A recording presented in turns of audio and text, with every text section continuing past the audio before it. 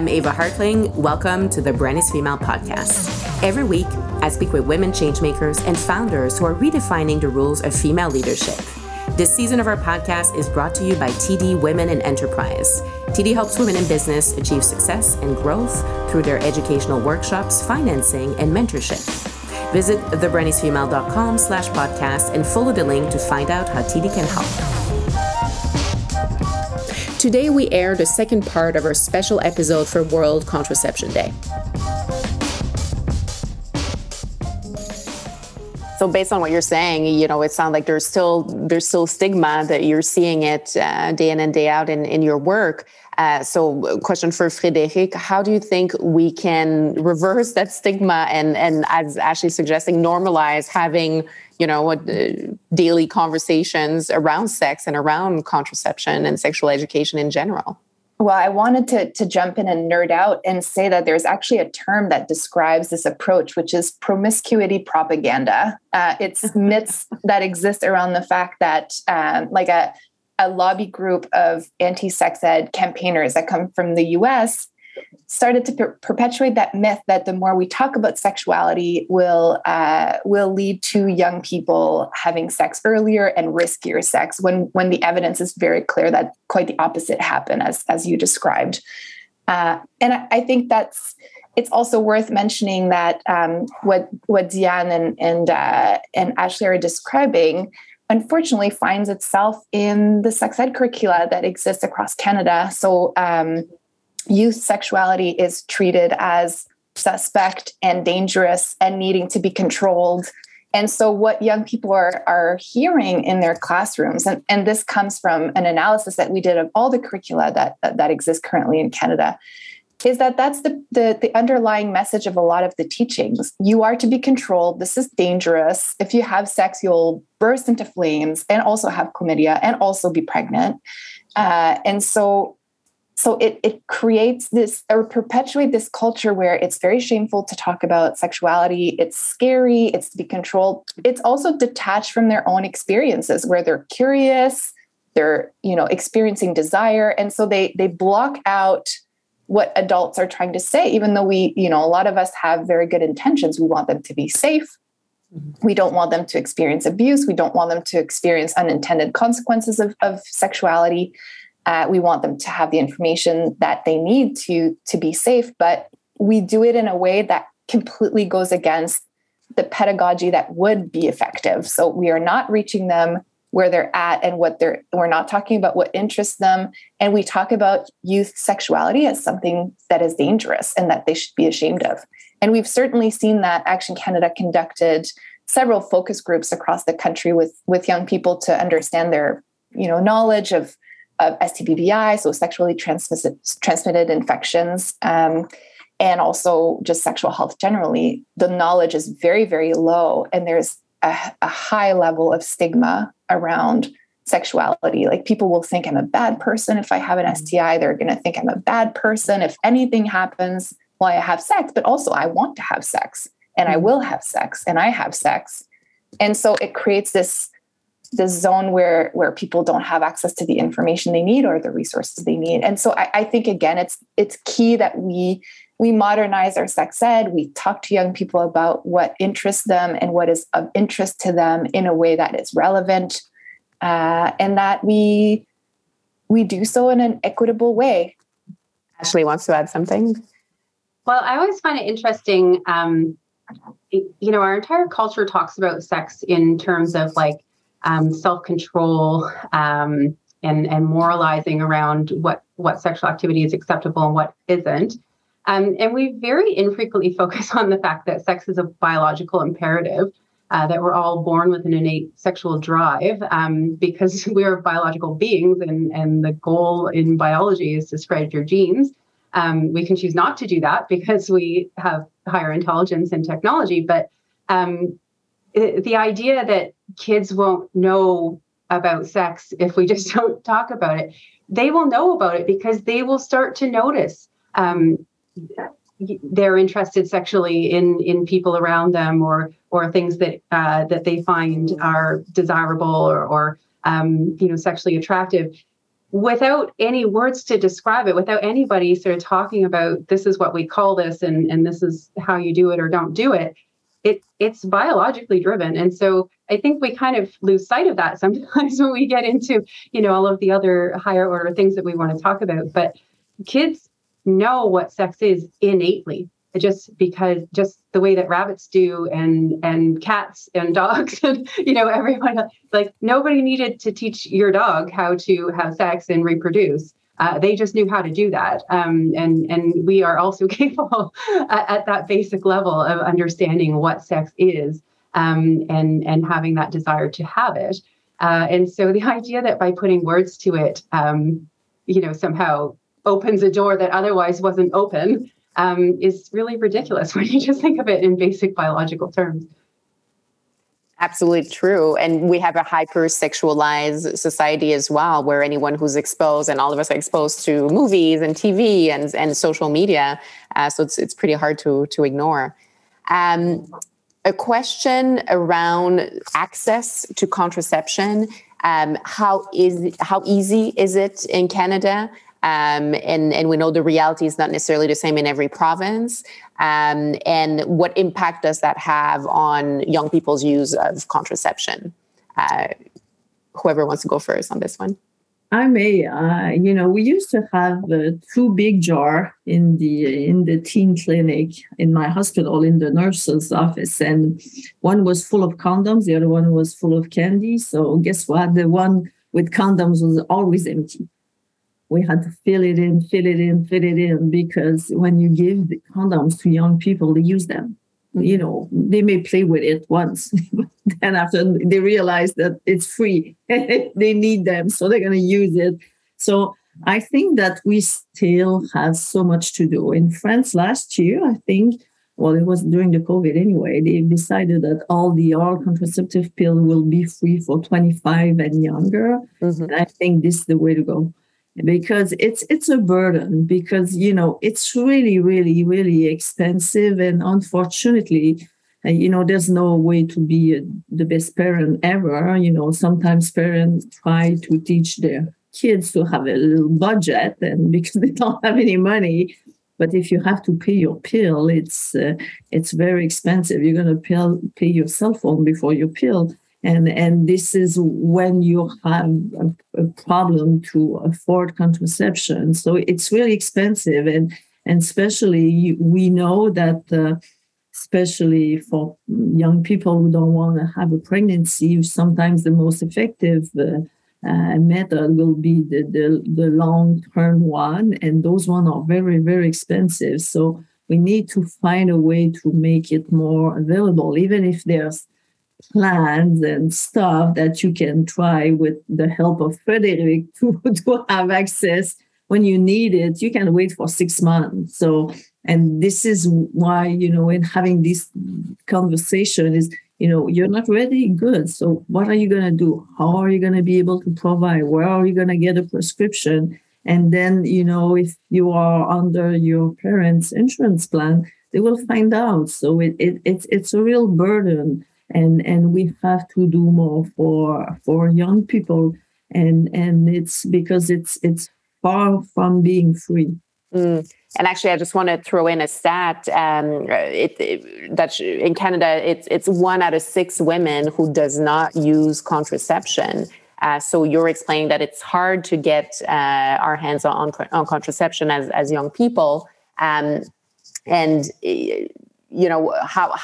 what are the factors that explain this? And you've highlighted some of them. So Frederic and Ashley, I'll let you go next. Yeah, I was going to agree. I mean, cost is definitely a barrier to access. But another barrier that is just getting worse with time is just access to the healthcare system. And as we know, primary care across the country is in crisis, with fewer and fewer people having access to a primary care provider like a family doctor or nurse practitioner. And then access to specialized care is also, very challenging and may vary from location to location within the country. But nobody really has very easy access. Like, it's very difficult for anybody to sort of call somebody up same day, get an appointment, get a prescription for an IUD, and have an IUD placed. in a same day visit. Like that's almost impossible. And that has to do with system factors in our healthcare system. There's no reason why somebody shouldn't be able to, find out about an IUD, somebody tells them about it, be able to access a healthcare provider who can provide them with the information about it that they need, if they choose to go ahead with it, to be able to have it placed that day. There's no medical reason why that process needs to be drawn out. But in many situations, because of the healthcare system failings, it is drawn out. It's hard to get in to see somebody. People are trying to get into walk-in clinics. They're going to virtual walk-in clinics just to be referred to somebody who might be a specialist like myself, who might have a wait list that's months long to get into somebody to talk about birth control methods. And then there may be unnecessary obstacles like prescription refills and that type of thing where, there's no reason why, if somebody is using a very safe method, that they need to go back and refill their prescription every 3 months. Give them a full year supply. If they're doing well on that method and they want to continue using it, there's just no reason to put these obstacles in place that just make it more and more difficult. And those are systemic issues that have nothing to do with medical reasons, that people shouldn't be able to access things. There's a lot of gatekeeping that takes place. And I think that a lot of it, what I'm seeing in my community and in my province, and I know this is nationwide, is just the catastrophic challenge in accessing primary care. And so many people just don't have access even to the front door, to get their foot in the door, to talk to somebody about a birth control method, let alone get a prescription or fill the prescription or see somebody who can, insert a long-acting method for them or what have you.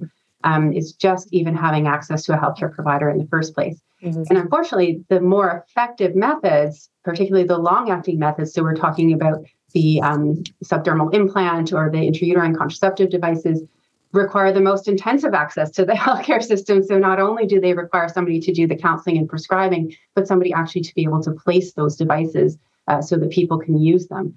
And so cost is a huge issue, but there are systemic barriers in our healthcare system that are making it much more difficult for people as well. Frédéric, I see you shaking your head a lot.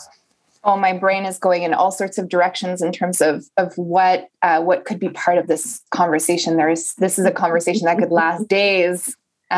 So first, it's important to note that Canada is the only country that has a universal healthcare system, but no pharmacare that goes along with it. And so this is something that hopefully will be remedied soon. This is a political moment that is important to that. Because a lot of people fall through the crack, as Ashley and Diane have described. Some people may be able to access an insurance plan, or there may be like a federal or provincial program that facilitates access to certain methods of contraception. But there's a significant number that can't access either because they are, unemployed or underemployed or in the service industry, and people who are low income but not enough to be part of the program, and so making contraception even more of a burden if they're low income. And so the pharmacare push is very important, and it's very important that every method is included in that coverage.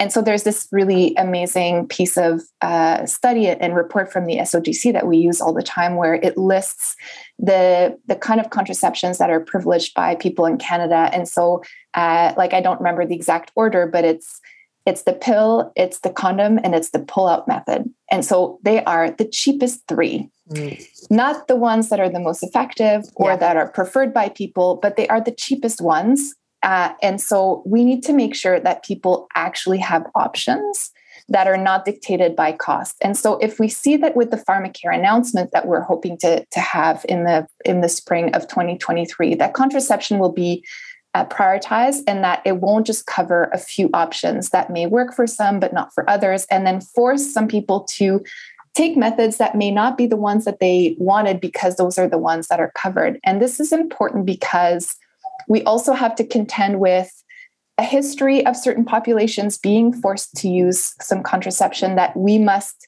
talk about more openly. So in the context of a Canadian reckoning with forced sterilization, especially of Indigenous and disabled communities, the same is true for young racialized women or young disabled women, young women with cognitive disabilities that are forced to use long-acting contraception at disproportionate rates. I understand why, like, people may want to be protective of people and make sure that they have the best access, but there's also an argument to be made in terms of bodily autonomy that all options are on the table for better contraceptive care, for people to truly have a choice that is not dictated by what's available. And so, this is an important and timely conversation. The announcement is coming. This is something that people in Canada should be monitoring very closely, that when we get a pharmacare announcement, that it covers every option possible. Very important point you make. This season of The Brand is Female is made possible with the support of TD Women in Enterprise, and they're about confidently building you. As a woman entrepreneur myself, I know I need all the support I can get. It takes sound advice plus guidance to the right connections, tools, and resources. What's great about TD services for women in business is their collaborative approach. TD can facilitate and connect you to workshops, coaching, and mentorship, and they engage other like-minded business leaders in an authentic way so we can share experiences and learn from each other. TD Women in Enterprise has banking specialists who are able to be proactive in the advice and guidance they give to women in business. And you brought up, the most popular methods of contraception. And we know that out of women who use contraceptions, about half who use condoms. And as you brought up, not always the safest or preferred method. What are other methods available today? And with technology, there's more and more. Subdermal implants were mentioned, I think, by Ashley.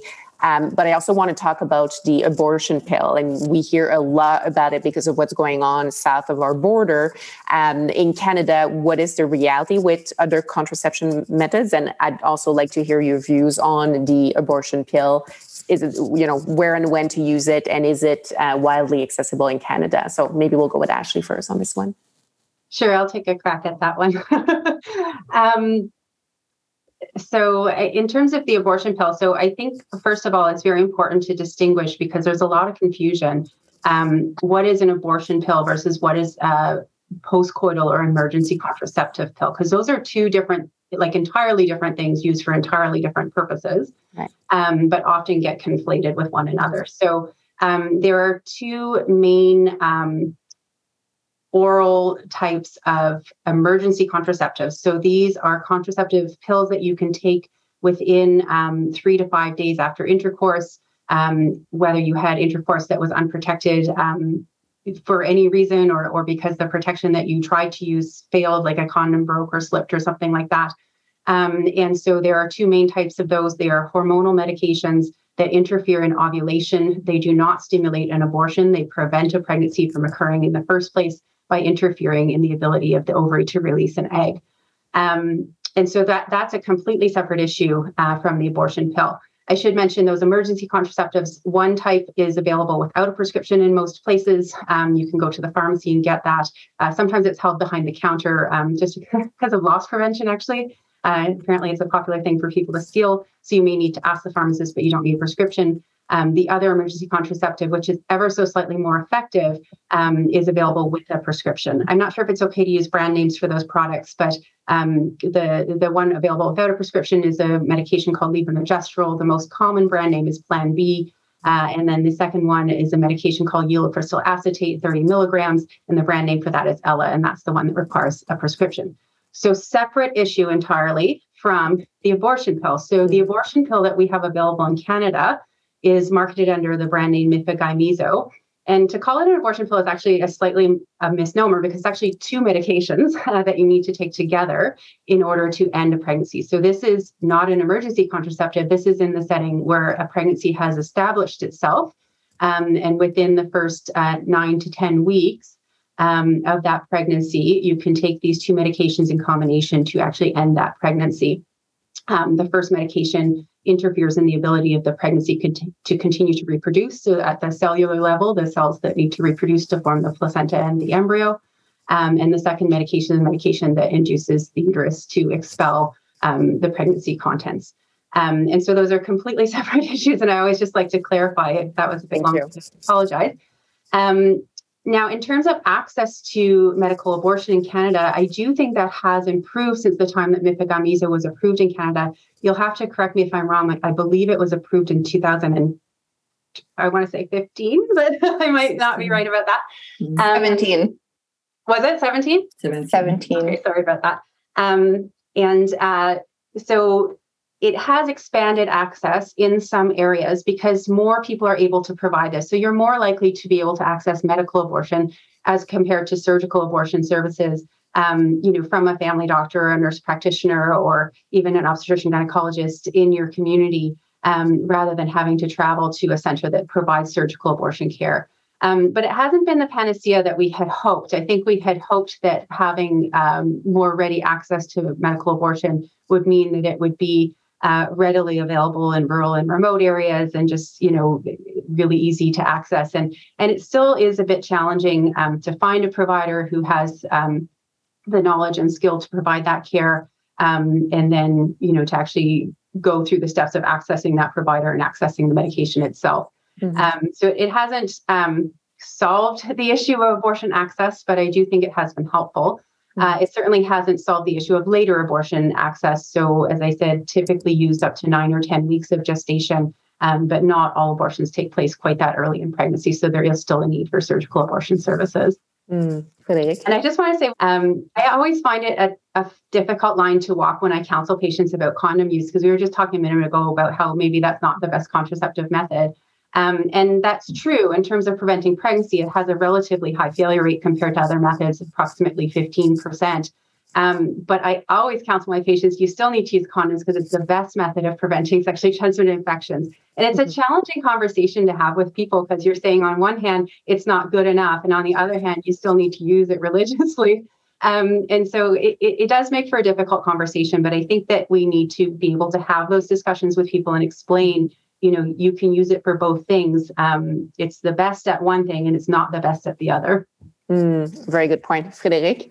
I wanted to apologize because Ashley was right. It was approved by Health Canada in 2015, but hit the market in Canada in 2017. It wasn't marketed until there you go. Thank you. There's also an important thing to say that there's some studies that are going on out of UBC in terms of the rollout of Mifegymiso in the country that are very, very interesting in terms of the impact of the coming of this product on the market in Canada. So, the hope was to address persistent barriers to abortion care in Canada and really to improve access, especially in rural and remote communities where having a primary care provider being able to prescribe the abortion pill or Mifegymiso would alleviate some of the challenges that people face having to travel out of their own communities at their own expense. And it is in fact happening. And so we're seeing that in Canada, the study at this point has results for BC and Ontario. There was a 12-fold increase in the number of abortion providers in Ontario between 2019 and now, where in the past there were about 80 abortion providers in the province, and now there's over 1,000. And most of them are primary care providers who were approached by one patient who needed that service, and then suddenly were motivated and build their capacity to offer it to all of their patients. And so it does make a difference to have it. But as Ashley pointed out, of course, this is for the first weeks of pregnancy. We still need to build the capacity of offering later care in Canada, especially as we see what's going on in the United States. Viviane? Yeah, I'll just wrap it because I know pretty much what is the situation in Canada because we have still so much work to do. We're happy for what has been done, but there is a lot to do, especially in the Eastern Canada where access to everything is more than complicated. But even in Quebec, where abortion has been, easy to get for years, the medical abortion is not picking up for many reasons. College of Physicians made it mandatory to have an ultrasound, and then GP were not prescribing it because they were afraid that the women may have a miscarriage without resources. Well, I'm sorry. In every hospital in Canada, someone can do a DNC. It's a no burden. but we have to, flip all these tones and just give the right answer and reassure women that it's been used everywhere in Europe for years and it's been doing well, and it has to move on in Canada, but we're on it. So we're going to make it happen. It has been used in the world for over 30 years in over 60 countries. Millions of doses have been given. This is the world-class treatment for medical abortion, according to the World Health Organization. This is something that, was late to come to Canada, but is not new to the world. And so this is definitely something to celebrate because abortion should be part of the practice of primary healthcare providers, nurse practitioners, midwives. We saw this amazing development in Quebec where midwives now in their scope of practice can prescribe medical abortion, and family doctors and anyone who's on the front lines should be able to integrate abortion care within their practice. Mm-hmm. Well, we still have some work ahead of us, but thank you for recapping. And just in closing, what's a good place for anyone looking for more information about contraception? And I'm guessing, you'll have a few websites you want to mention, but what's a good place to start? mysexuality.ca. It's an old one, but it's always alive. All the information is there, but I'm pretty sure that Frédéric have tons of recommendations to give us as well. And actually what we'll do, Frédéric, we can get a list and we'll paste it in episode notes for anybody who's looking for more. But what's your go-to? I invite everyone to visit Action Canada for Sexual Health and Rights. We have a sexual health information hub where we put resources for healthcare providers, for the public, about every topic that we can think of when we're thinking of sexual health and wellness, like going from sex ed related topics, healthy relationships, healthy sexuality, to contraception. Contraception is our most popular page, by the way. Wow. And medical abortion, surgical abortion, and all the topics that people have questions about. And then a lot of sexual health centers across the country have put a lot of time and resources to develop amazing web pages, resources, videos, YouTube channels. There's some of the sexual health centers in the Maritimes that have award-winning TikTok channels. And so this is definitely something that we can build a list for everyone who will listen to this podcast to make sure that they have access to the best information possible. Perfect. Wonderful. Yeah. I just wanted to echo sexandu.ca. So it's spelled SEXANDU.ca. And it's a plan.ca. So Sex and You has a number of topics that you can click through, including contraception, but also sexually transmitted infections and a number of other things. It's a plan is a little bit more of an interactive format where you can put in sort of what your priorities are in terms of a contraceptive method, and it will make some suggestions in terms of types of contraceptive methods that might interest you. And so those are both hosted by the Society of Obstetricians and Gynecologists of Canada. And I always recommend those to my patients because they're not, influenced by a drug company or somebody who's trying to sell you something or anything like that. It's just non-biased information by contraceptive experts. And so those are the two that I usually direct my patients to, but I'll start sending them to Action Canada as well, because it sounds like there's lots of great info on there as well. Wonderful. And of course, speaking to our family doctor and finding one if we don't have one, always a good idea. So thank you so much, ladies. It was wonderful hearing more about these issues. And thank you for all your insights. And thank you so much for making time for this conversation today. Thanks. It was a real pleasure. It was. What a great conversation and great panel of people to be in conversation with. Thank you. I think we'll need a follow-up conversation because lots still to be discussed. Thank you. I really hope you enjoyed today's conversation. And if you did, as always, don't forget to subscribe, rate, and give us a review wherever that is possible. Thank you to TD Women in Enterprise for their support of The Brand is Female. You've got it in you to succeed. Let TD help guide you. Visit thebrandisfemale.com/podcast and click on the TD logo. Thank you so much for listening to a podcast by The Brand is Female. I'm Ava Hartling, and this episode was produced by our team. Sound engineering by Isabel Morris. Research and production support, Claire Miglionico.